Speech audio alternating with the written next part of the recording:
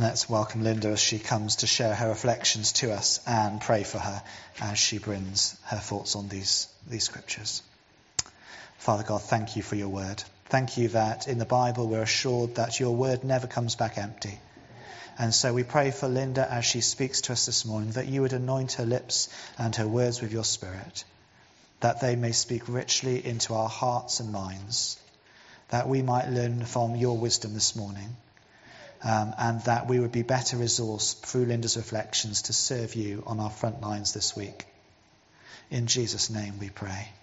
Amen. Well, good morning, everybody. So, over the past few weeks, we've been reflecting on how God is interested in all aspects of our lives, in the many and varied places in which we find ourselves throughout the week, what we've referred to as our front lines, whether these are at home or in the workplace, whether they're our leisure activities and social lives or our community groups and local neighbourhoods. We've been trying to think about what it looks like to live for Christ in all of these different contexts. Recognizing that God's purpose is that all people should be blessed by the presence of Christians in their midst. We are to bless the city, we are to bless the nation. And that through our presence, it should be possible for the nature and character of God to be more clearly revealed as the fruit of his Spirit, love, joy, peace, is made visible in our everyday lives. And in today's reading, the fourth of our series from Matthew 28, we see Jesus towards the end of his earthly life and ministry. It's shortly before he returns to be with his Father. Jesus calls together his disciples, the 11 that are left, the closest to him. He calls them together for one final training session on a local hillside in Galilee, as had been their custom over the 3 years that they'd been together. Jesus and his companions have been on a remarkable journey throughout that 3-year period. But the time is coming when Jesus will have to leave his disciples behind. They will be charged with continuing his mission and ministry, but without him being physically present in the way that they've been used to in the past. In one sense, then, Jesus' earthly ministry and mission is over. But in another sense, his eternal mission will continue through his disciples in ways that they have yet to understand. And of course, they won't really be alone. They will have the Holy Spirit, sometimes referred to as Jesus' presence in Jesus' absence. The Holy Spirit to be with them, inspiring and empowering them. But they don't know that at this point in time. Jesus' understanding of his mission has always been very clear to him. He was sent by God, his Father, into the world to do the will of his Father. It's a mission that has sustained and fulfilled him, just as food and drink sustains the body. But the most important thing about it is that it's God's mission, not Jesus' mission, not our mission. It's the Missio Dei, God's mission. And it's summed up in the prophetic words of Isaiah 61, words which Jesus applied to himself as he spoke in the synagogue 3 years ago at the very start of his ministry. The words that we heard in the Luke reading here last Sunday. God's mission is an initiative on the part of a loving Father who sends his Son into a broken world to save and restore it. And as Christians, we believe that Jesus' death and resurrection lies at the heart of that eternal rescue plan. But perhaps one of the most remarkable and challenging aspects of God's mission plan is that it was always designed to be a collaborative and cooperative initiative. Not just an initiative on the part of God in isolation, but a mission in which God recruits humankind to join with him. He invites us to become part of the solution rather than just remain the source of the problem. And Jesus' choosing of a body group of disciples at the start of his ministry reflects that sense of a collaborative and cooperative mission that is crucial to God's strategic initiative. For God's rescue plan could not have been fulfilled without the gathering of a group of ordinary men and women, people like you and me, to share in his mission and accomplish extraordinary things despite their feet of clay. Over his 3 years with them, Jesus has built close and loving relationships with his disciples, modelling for them day by day, week by week, month by month, what it means to proclaim good news to a broken world. Good news to the poor, liberty to prisoners, recovery of sight for the blind, freedom from oppression of all sorts. So, in a sense, the disciples have been Jesus' apprentices. It's taken time to develop a relationship with them and for them to learn from their master.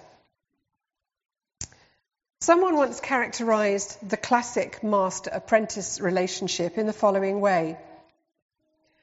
I do it, and you watch. I do it, and you help. You do it, and I help. You do it, and I watch. And so the apprentice moves under the tutelage of the master from observer to centre stage, utterly involved. And we can sort of imagine Jesus maybe at the outset of his relationship with his disciples saying to them, just watch. I'll do it. You just watch. Look at what I do. And then after a bit of time he might say, right, I'm going to carry on doing it, but now I want you to help. I want you to start to be involved. Perhaps a little bit later, now, you're ready, you start doing it, and I'll help. And then hopefully by the time we get to Matthew 28, Jesus is in a position to say, that's it. You do it, and I'll watch. So Jesus' disciples started out as observers, and after 3 years, they are thoroughly involved. No longer observers on the edge, but participants centre stage. And in a sense, by the end of this gospel, we see their apprenticeship with Jesus is over. It's time for them to be sent out by Jesus into the big wide world. Of course, they won't be alone. He will be there to continue helping, but in a new way, because they will be inspired and empowered by the Holy Spirit. Jesus is commissioning them at this point to go out into the world to seek out new apprentices for him in the faith. And his instructions about how to do this are quite specific. Go, leave this place, and go. Make disciples of all nations, baptizing them in the name of the Father, Son, and Holy Spirit, and teaching them to obey everything I have commanded you. Baptizing and teaching. And it's a sobering thought that if those first 11 disciples and those who joined them in the early Christian church had not been faithful in their response to Jesus' instructions to go, baptize and teach, then you and I would not be sitting here today.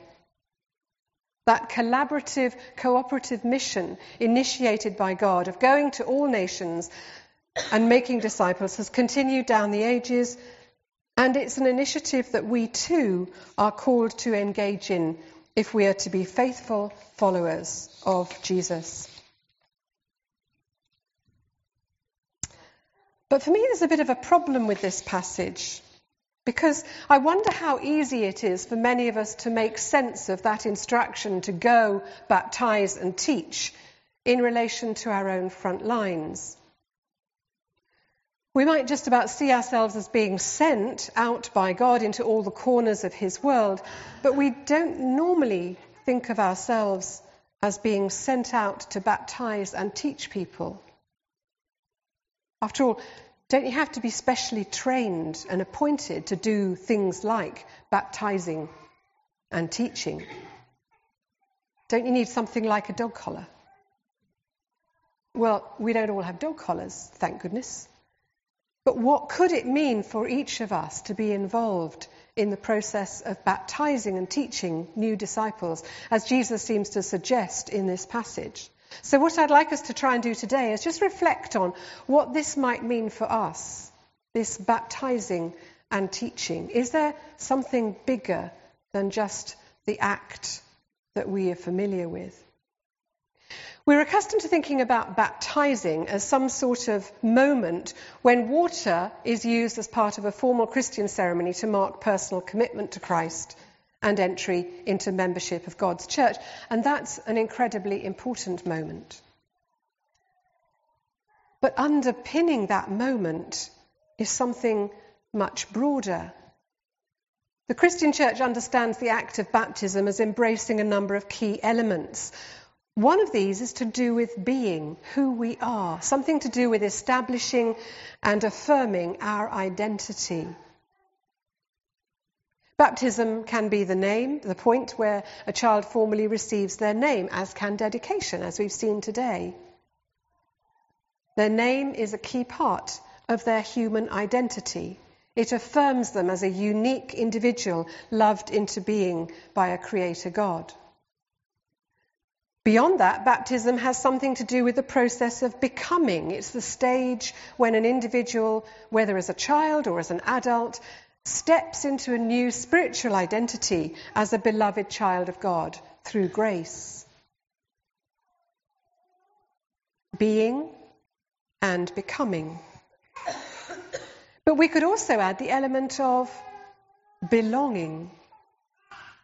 Baptism entails being introduced and given a corporate identity on joining the family of God or the community of saints.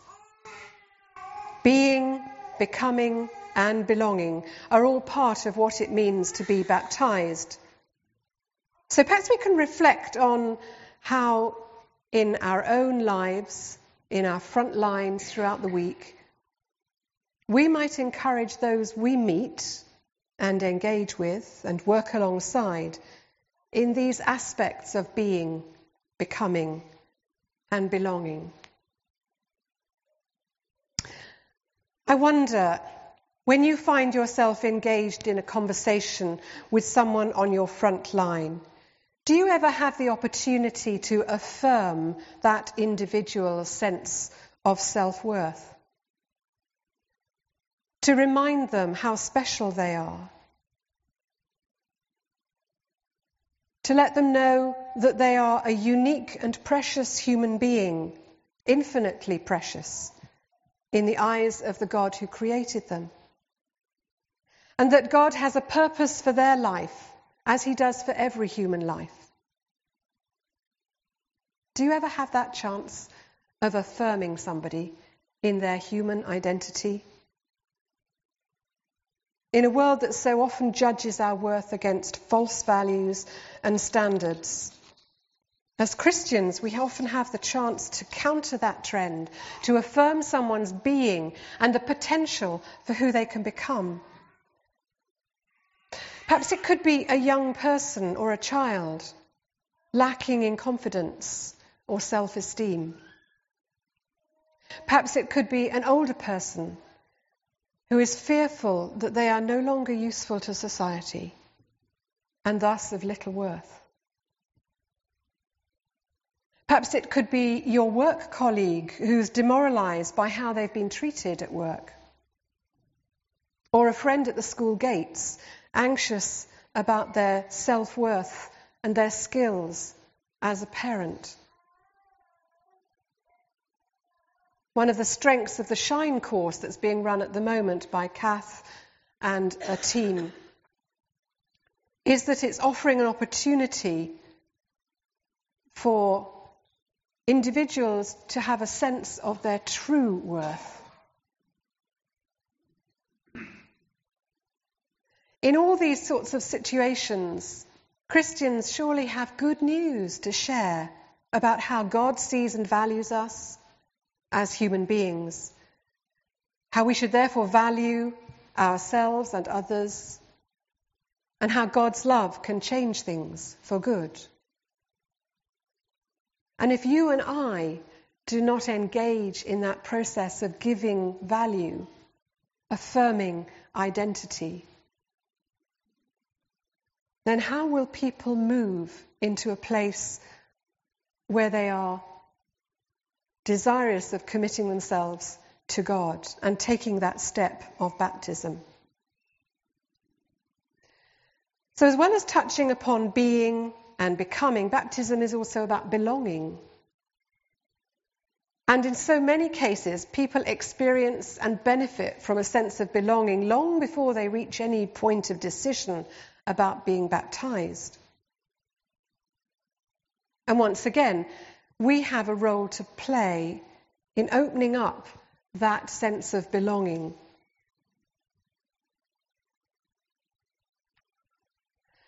Perhaps it's through sharing our own experience of what it means to us to be part of a local church or a Christian community. Perhaps it's through offering welcome or hospitality ourselves, maybe inviting someone into our home or into a group that we're a part of, or to the church that we attend, whether to a Sunday service or to another event. And at Campbell, one of the things we try to do is create lots of touching points into which people can be invited and welcomed and begin to gain a sense of belonging. The ones that are coming up shortly include things that have been mentioned already today. The barn dance on the 20th, the men's network going bowling together, the father and children's breakfast here next Saturday morning.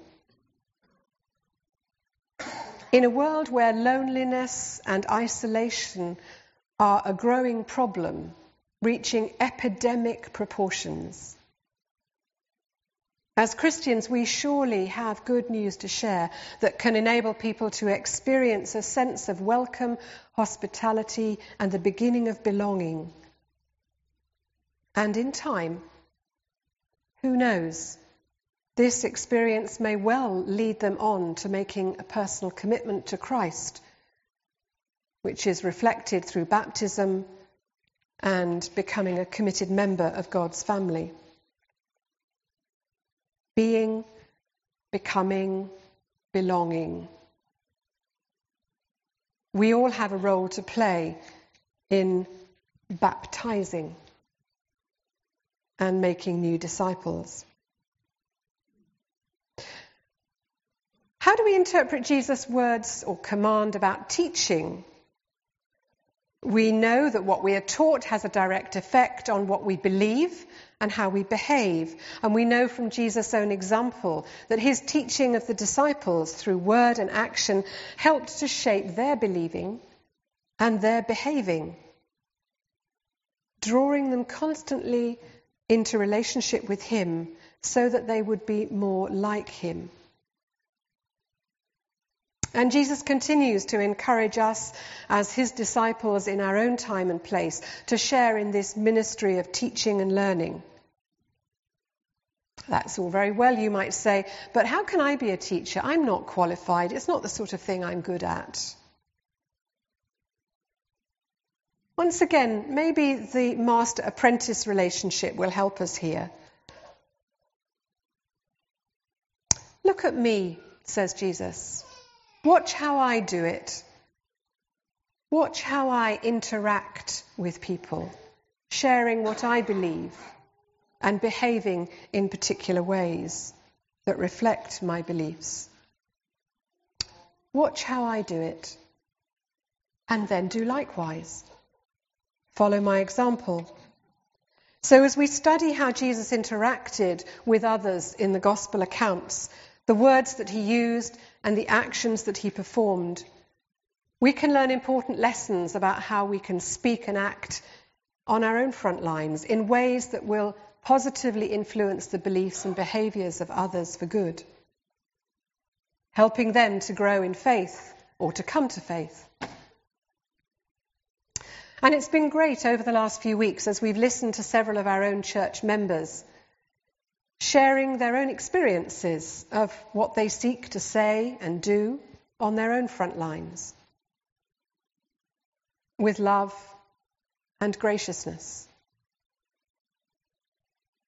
And we might have our own practical examples of how our Christian faith can make positive difference to those around us. Perhaps it's through the words of comfort that we bring to a work colleague who is bereaved or facing a time of trouble. Perhaps it's in just having time to sit with them and share a cup of coffee in the busyness of the working day. Perhaps it's in how we chair a meeting to ensure that everyone's voice is heard, or how we negotiate a business deal with a firm eye on fairness and honesty. Perhaps it's in the way that we treat a student with challenging behaviour in a school or a college, or a neighbour who gets on our nerves.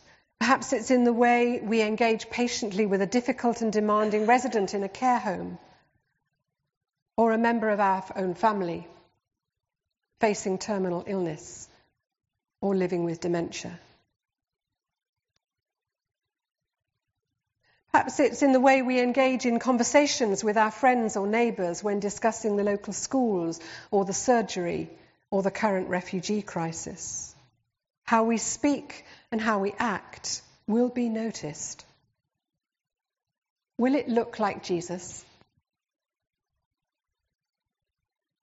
Perhaps it's in the way we are as parents or grandparents, sharing our beliefs and understanding of our faith with our children and our grandchildren or our godchildren. And if you would welcome support with that, then take advantage of the Grow opportunities on Friday or Saturday this week. But whatever the context, the question that I think Jesus asks us is, what will others see and hear when we speak and act? How far will our words and actions reflect those of Jesus? For what we model will be noticed by others, just as Tony has shared this morning in his context. So the more faithfully we can model the words and actions of Jesus, the more faithful we are as apprentices, the more Jesus will be seen in and through our lives. And the more likely it is that people will be attracted to him for themselves, will seek to be baptized and to grow. And for those of us who were present on Friday afternoon at Hope Harrison's funeral, for me that is perhaps the most moving example of how one Christian's life and death, and the example of Christian family and friends, has left a legacy in the lives of so many that will bear fruit. It has already borne fruit in Hope's life, but I think as we say farewell to Hope, it will continue to bear fruit in those who were there and listened or had experienced themselves directly Hope's faith and the faith of his family and friends. And I think that's what Jesus was trying to communicate in that last teaching session with his disciples on the hillside in Galilee. And that's the challenge that Jesus leaves with us today. So let's pray. Father God, we know that disciples are made through your power at work in your people. We thank you that you call us to collaborate with you in your mission, We ask that you will help us to play our part faithfully on our front lines this week. That being and becoming, belonging, believing and behaving may be a reality for those that we encounter. And we thank you that you promise to be with us always, unto the ends of the age, just as you did with those first disciples. In Jesus' name, amen.